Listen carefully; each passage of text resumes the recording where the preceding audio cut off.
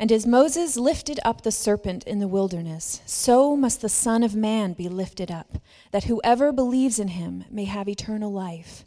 For God so loved the world that he gave his only Son, that whoever believes in him should not perish, but have eternal life. For God did not send his Son into the world to condemn the world, but in order that the world might be saved through him. Whoever believes in him is not condemned, but whoever does not believe is condemned already, because he has not believed in the name of the only Son of God. Thank you. You may have a seat.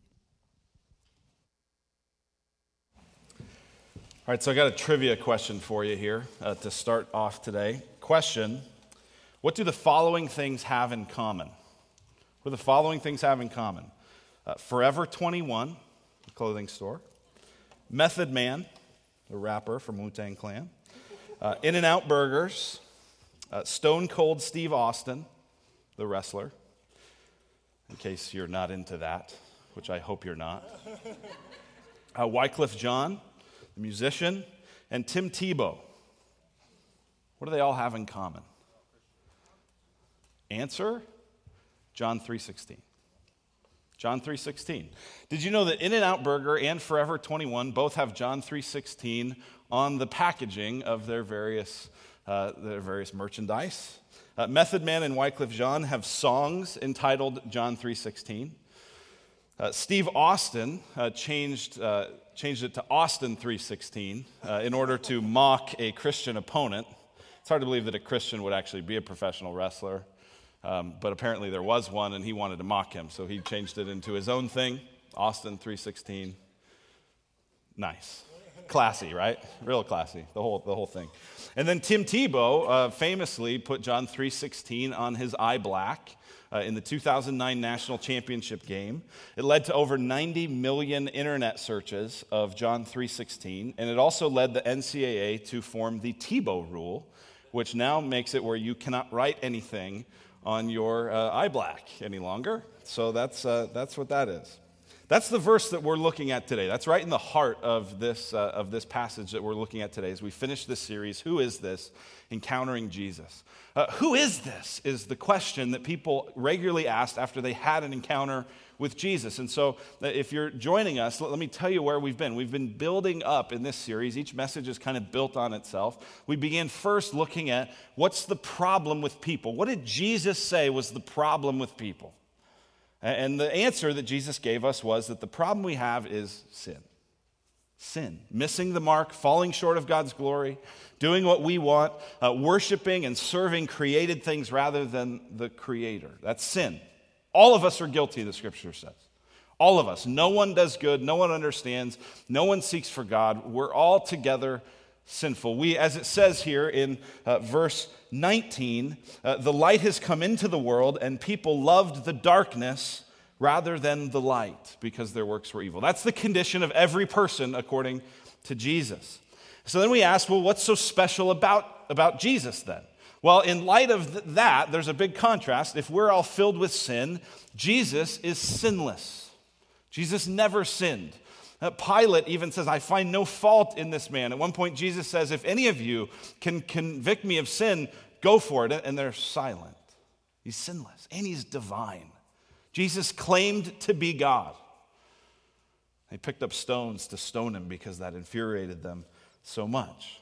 And last week, we looked at what was behind the death of Jesus. Why did God put his son to death on the cross? And we saw that God was showing us his justice, and more than that, showing us his love. So, what's the matter with people? What's so special about Jesus? What was behind his death? Today we ask the most important question that we could ever ask. And it's why we look at the most well-known Bible verse in the Scripture. If you've never been to church, if you've never read the Bible, you've heard of John 3:16. You've at least heard of it. Why is it so popular? Why is it so important? It's because it answers the most important question. That's the question we're asking today. How can I know God? How can I know God? That's the most important. I don't know if that's the question you came here to ask.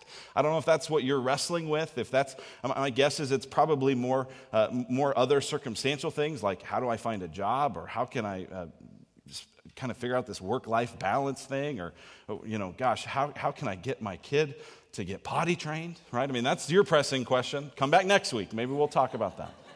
You can text that in with the Q&A. But today we're asking the most important question you could ask. It's the question that you will ask if you are on your deathbed. Do I know God? What's after this? Some of you won't have the opportunity to do that because you'll die in an accident, you'll die in an instant, you'll die without any warning. But if you have the opportunity to wrestle through that, you'll ask this question. And Jesus answers it for us in John 3:16. So here's what I want to look at in this passage, then we'll look at Romans 10 as well today, is we're going to look at 3 L's. I'm a preacher. I got to have 3 points. I got to all start with the same letter, okay? It's a preacher law. All right, the first one, we'll look at the love, the look, and the lordship. The love, the look, and the lordship. Now, the context of John 3 is that Jesus is interacting with a gentleman named Nicodemus. Nicodemus was a ruler of the Pharisees. The Pharisees were the religious elite of Jesus' day. And Nicodemus comes to him at night, probably a little bit embarrassed, a little bit afraid of being kind of known as a Jesus guy.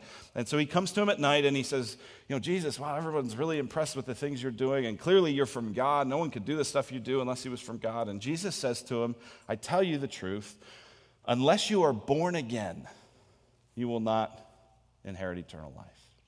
And this throws Nicodemus into a quandary because he hasn't heard the term born again, right? Ever since Jimmy Carter became the first evangelical born again president or whatever, that phrase has been in the cultural consciousness, born again. Nicodemus had never heard that. And so Nicodemus says, born again? What do you mean? I mean, I don't think I can go back to my mother's womb. That doesn't seem like that's going to work. What is this? And so Jesus explains it. And we'll get to verses 14 and 15, but I want to start with this key verse of John 3:16, where we look at the love. John 3:16. In case you need a reminder of it, we've got a video here. Just in case you need to know what this is and why it matters, take a look. John 3:16. For God so loved the world, The whole world. everyone, Anyone. That's a lot of people. that he gave his one and only Son, His only Son. That whoever believes in him will not perish, but have eternal life.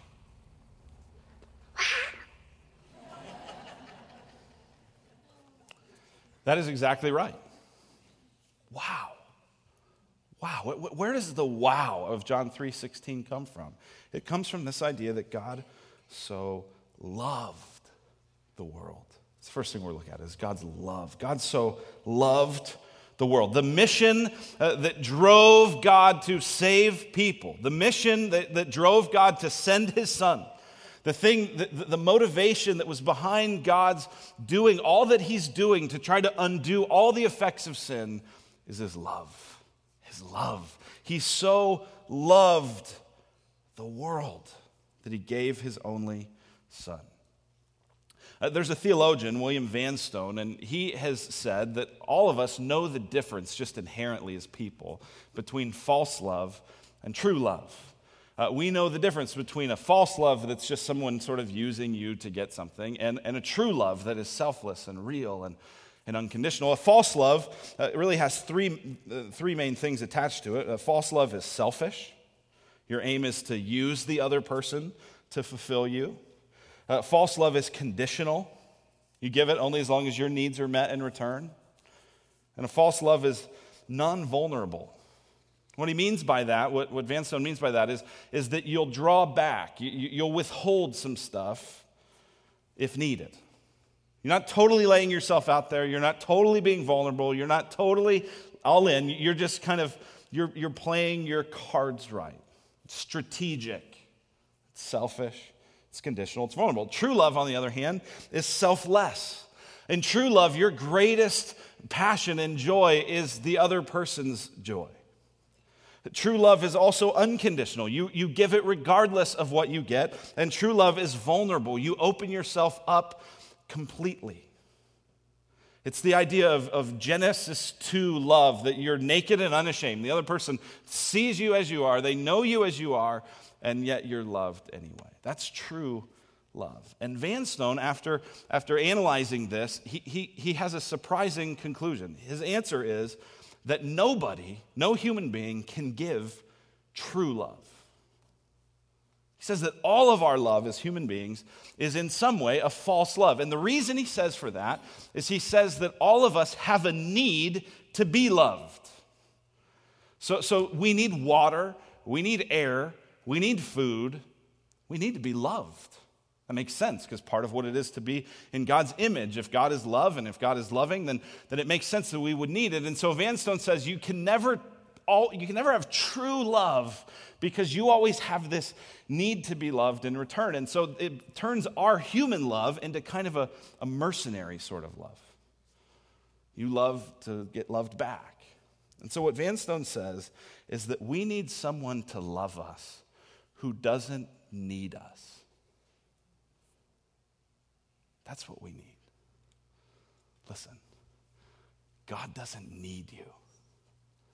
God has been eternally loving and satisfied and joyful and content with himself, Father, Son, Holy Spirit, forever. God created out of the overflow of his love, not because he needed it, not because God was sort of insecure and needed someone to sort of, God, we really like you, you're a good God. Right? He didn't need that.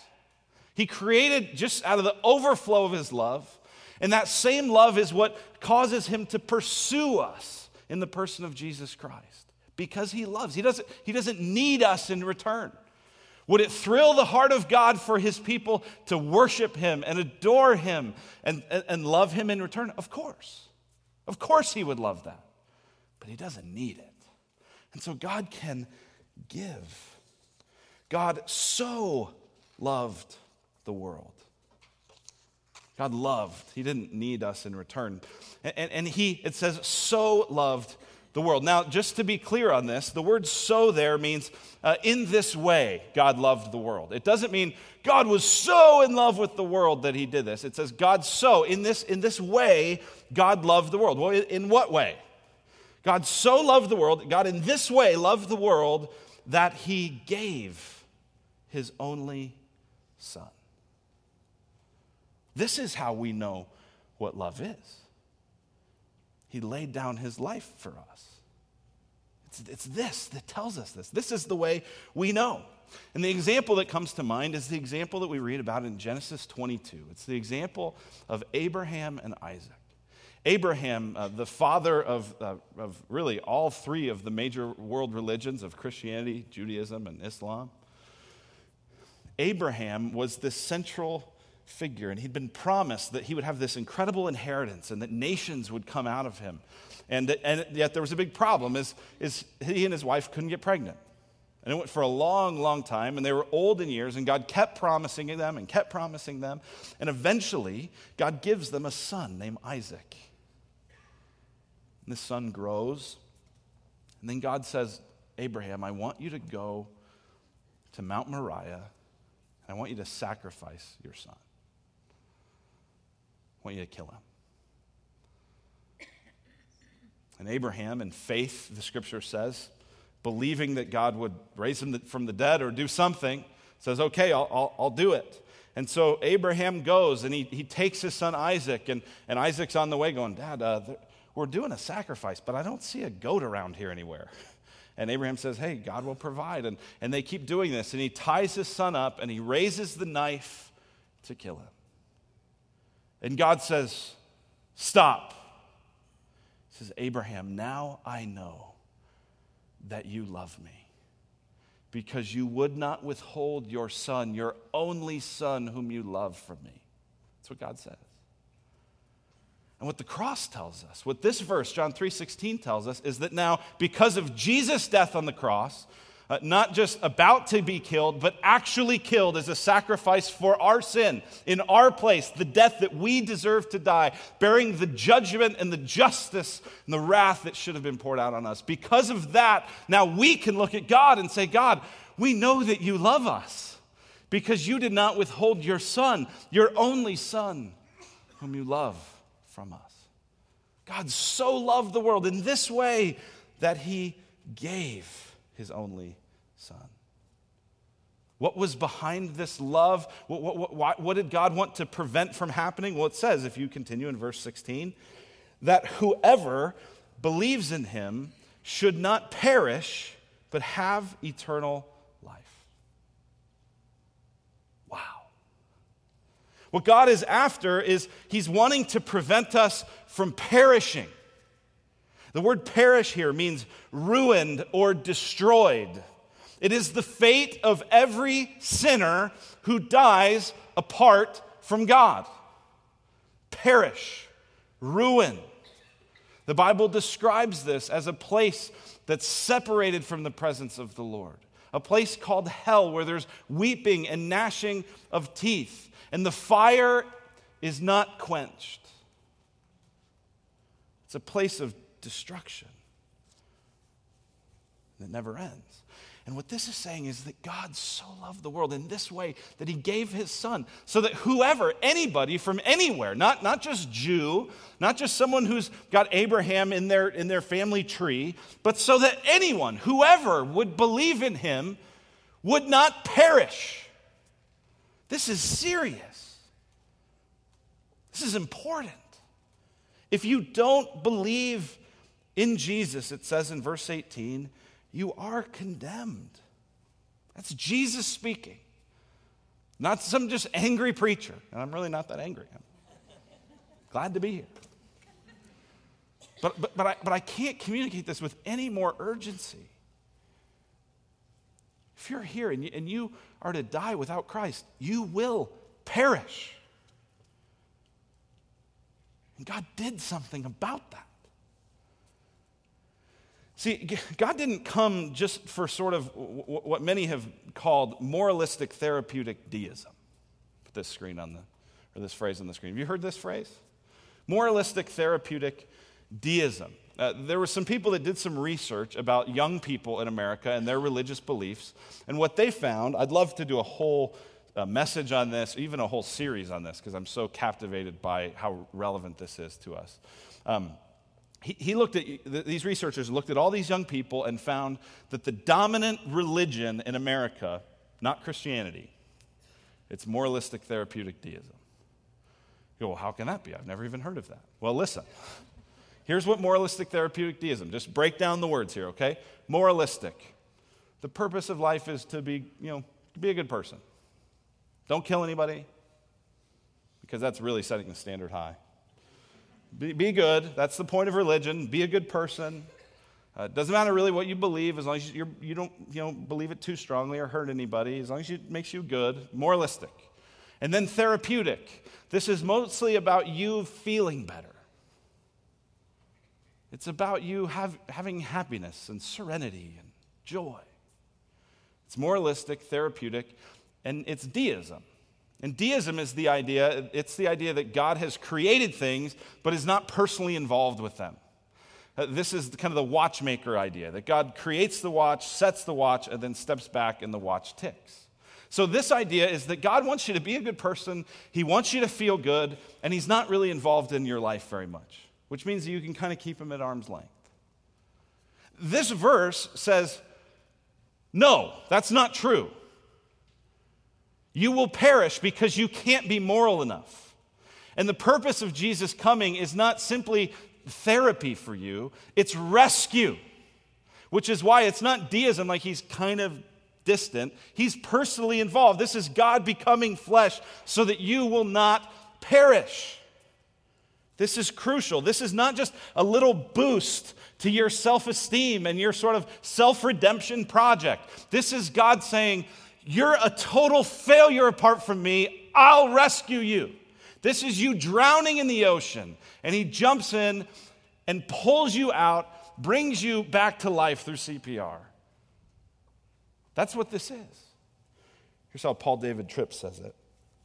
He says, if you read the scriptures carefully, you will never get the idea that the work of Christ is for well-adjusted people who just need a little redemptive boost. Redemption is nothing less than the rescue of helpless people facing an eternity of torment apart from God's love. God did this so that we wouldn't perish. And then it says in verse 17, "For God did not send his Son into the world to condemn the world, but in order that the world might be saved through him." You go, "Well, I feel pretty condemned right now because you just told me I'm going to hell." No, that's the bad news. The good news is that Jesus came to save you from that. The good news is that if you'll trust him, if you'll depend on him, you can be saved, you can be rescued. Jesus didn't come to condemn it, but to save it. And God has saved his people before because of his love. And that leads us to number 2, the look. The love, now the look. God has done this before. God has saved before. This is not a new thing for God. This is actually the whole pattern of the Bible. And so look up to verse 14 of John 3 here. Jesus says this, "And as Moses lifted up the serpent in the wilderness, so must the Son of Man be lifted up, that whoever believes in him may have eternal life."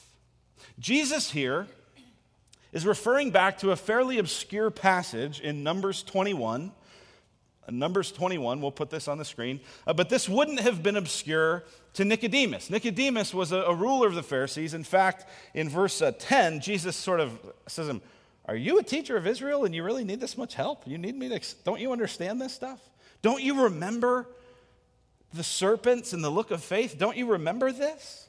And so Jesus refers here to Numbers 21. And in Numbers 21, here's what we read. This is during the after the Exodus, where the people have left Egypt. They're now wandering in the wilderness, wanting to enter the promised land. It says, "From Mount Hor, they set out by the way to the Red Sea to go around the land of Edom. The people became impatient on the way. The people spoke against God and against Moses. 'Why have you brought us up out of Egypt to die in the wilderness? There's no food and no water, and we loathe this worthless food.'" This is your kids on hour 7 of the vacation trip, right? "Why did you put us in this van to kill us? It's terrible," right? It just warms your heart when you hear that, right? That's what God's people are doing. Then the Lord, so God says, "You want to die in the wilderness? I'm game." Verse 6, "Then the Lord sent fiery serpents among the people, and they bit the people so that many of the people of Israel died." He's going, "You want to die? It doesn't have to be of starvation. We can go a lot quicker."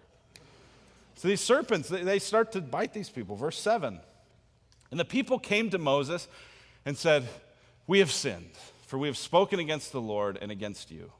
Pray to the Lord that he take away the serpents from us.'" You see this response that they have. They after this response of complaining, they see what happens. It convicts them of their sin. They realize not just that, man, we would like the serpents to stop, but we've sinned against God. We're in trouble.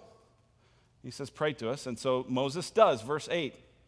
"So Moses prayed for the people, and the Lord said to Moses," this is now God's instruction after Moses prays. He says, "Make a fiery serpent and set it on a pole, and everyone who is bitten, when he sees it, shall live." So you get this? Moses says, "God, help us, save us. People are dying." God says, "Okay, here's what I want you to do. Get a pole, make a snake out of it, and lift it up." This is a very strange thing.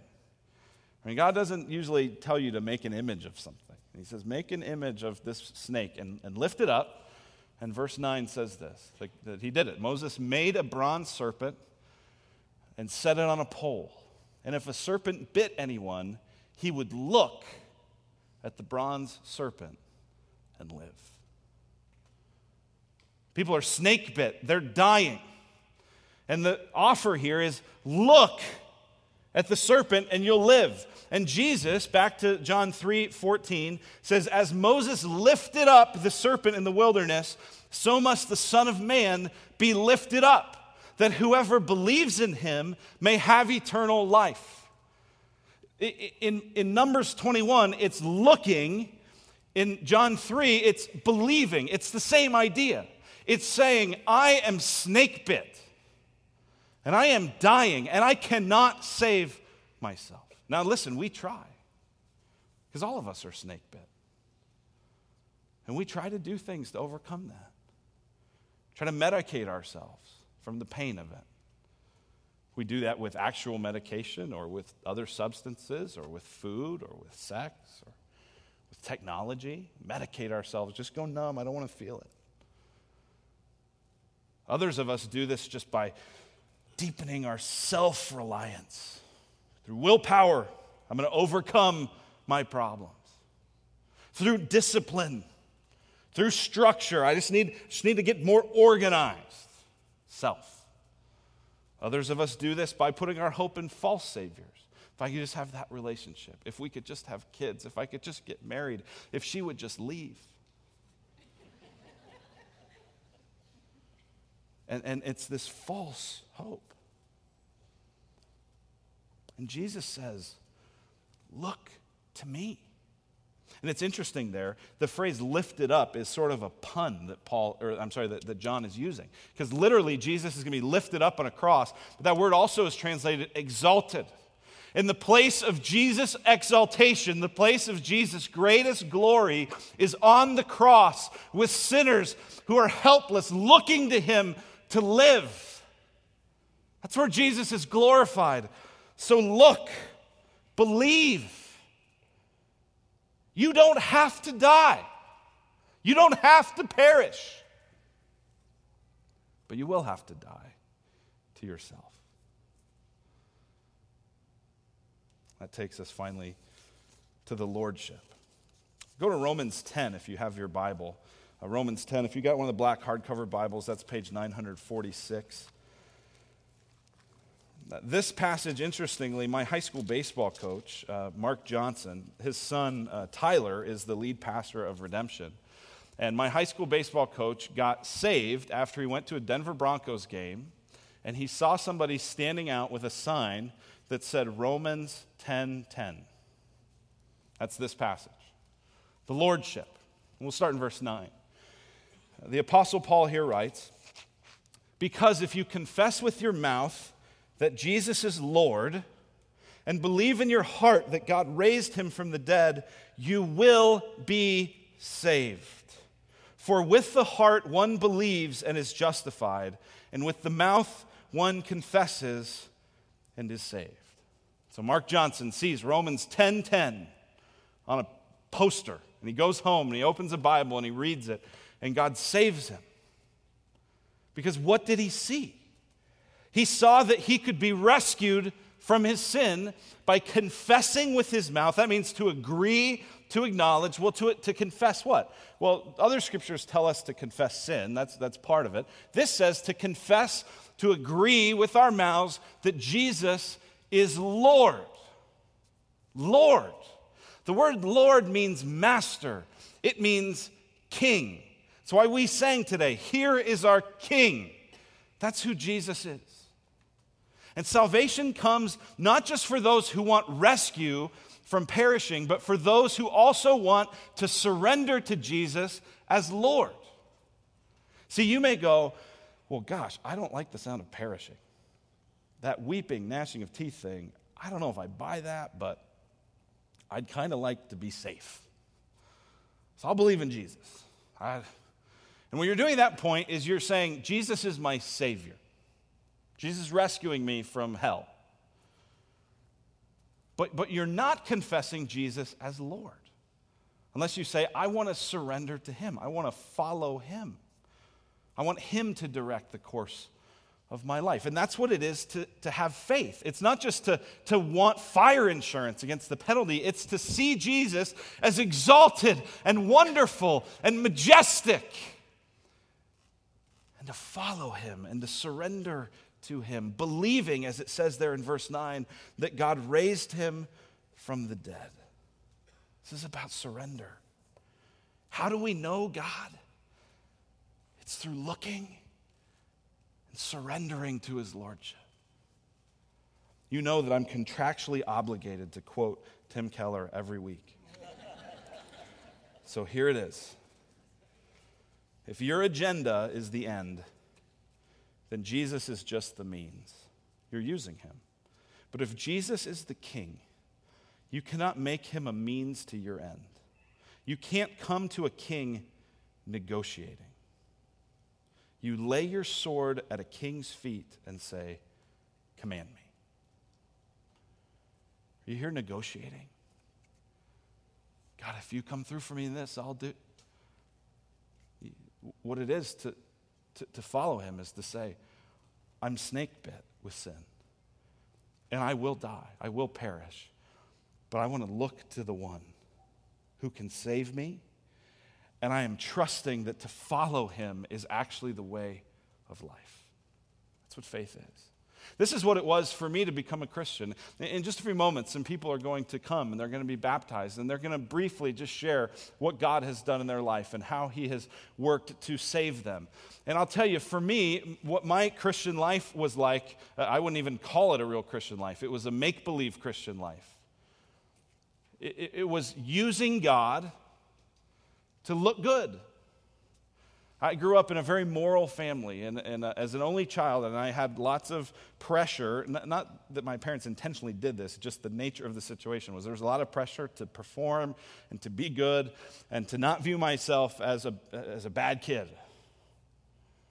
And so I wanted to. So I went forward a couple different times at a Billy Graham crusade and a Mother's Day out and a vacation Bible school. And I did that, and I would tell my mom, I asked Jesus into my heart, and she'd go, oh, good. And but what I did that for was the, oh, good.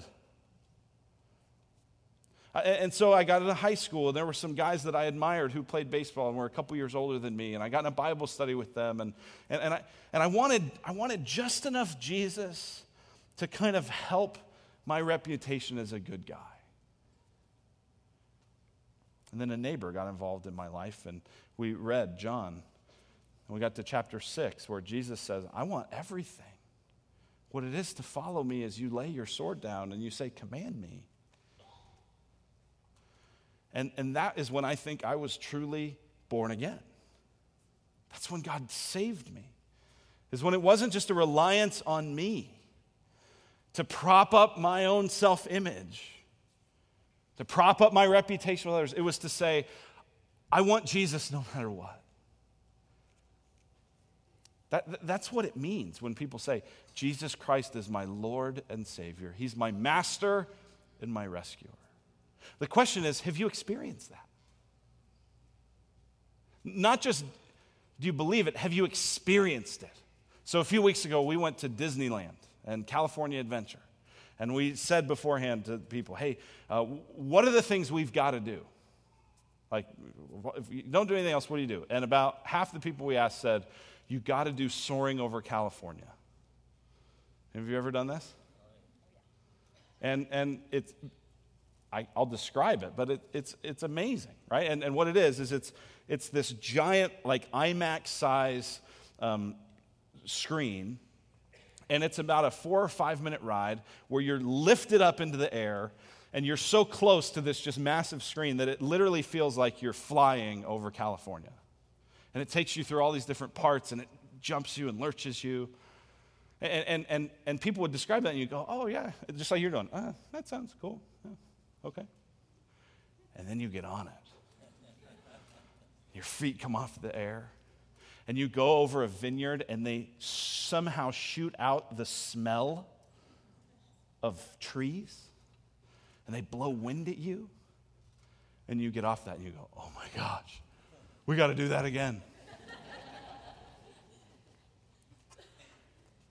Have you experienced Jesus like that?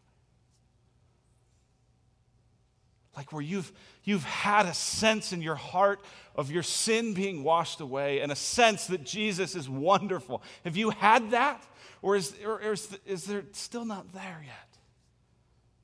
I pray that God would be doing that in you even now. That's what we exist to help you with, is to grow in this experience of knowing and trusting in God. Who is this? He's our God. He's our Savior. He's our King. Let's pray. Lord, we love you. We love this opportunity to gather together as your people and to celebrate your grace to us. We thank you for your love. We thank you for your provision. We thank you that you are King. We pray in Jesus' name, amen. Well, we're going to have a moment here to respond.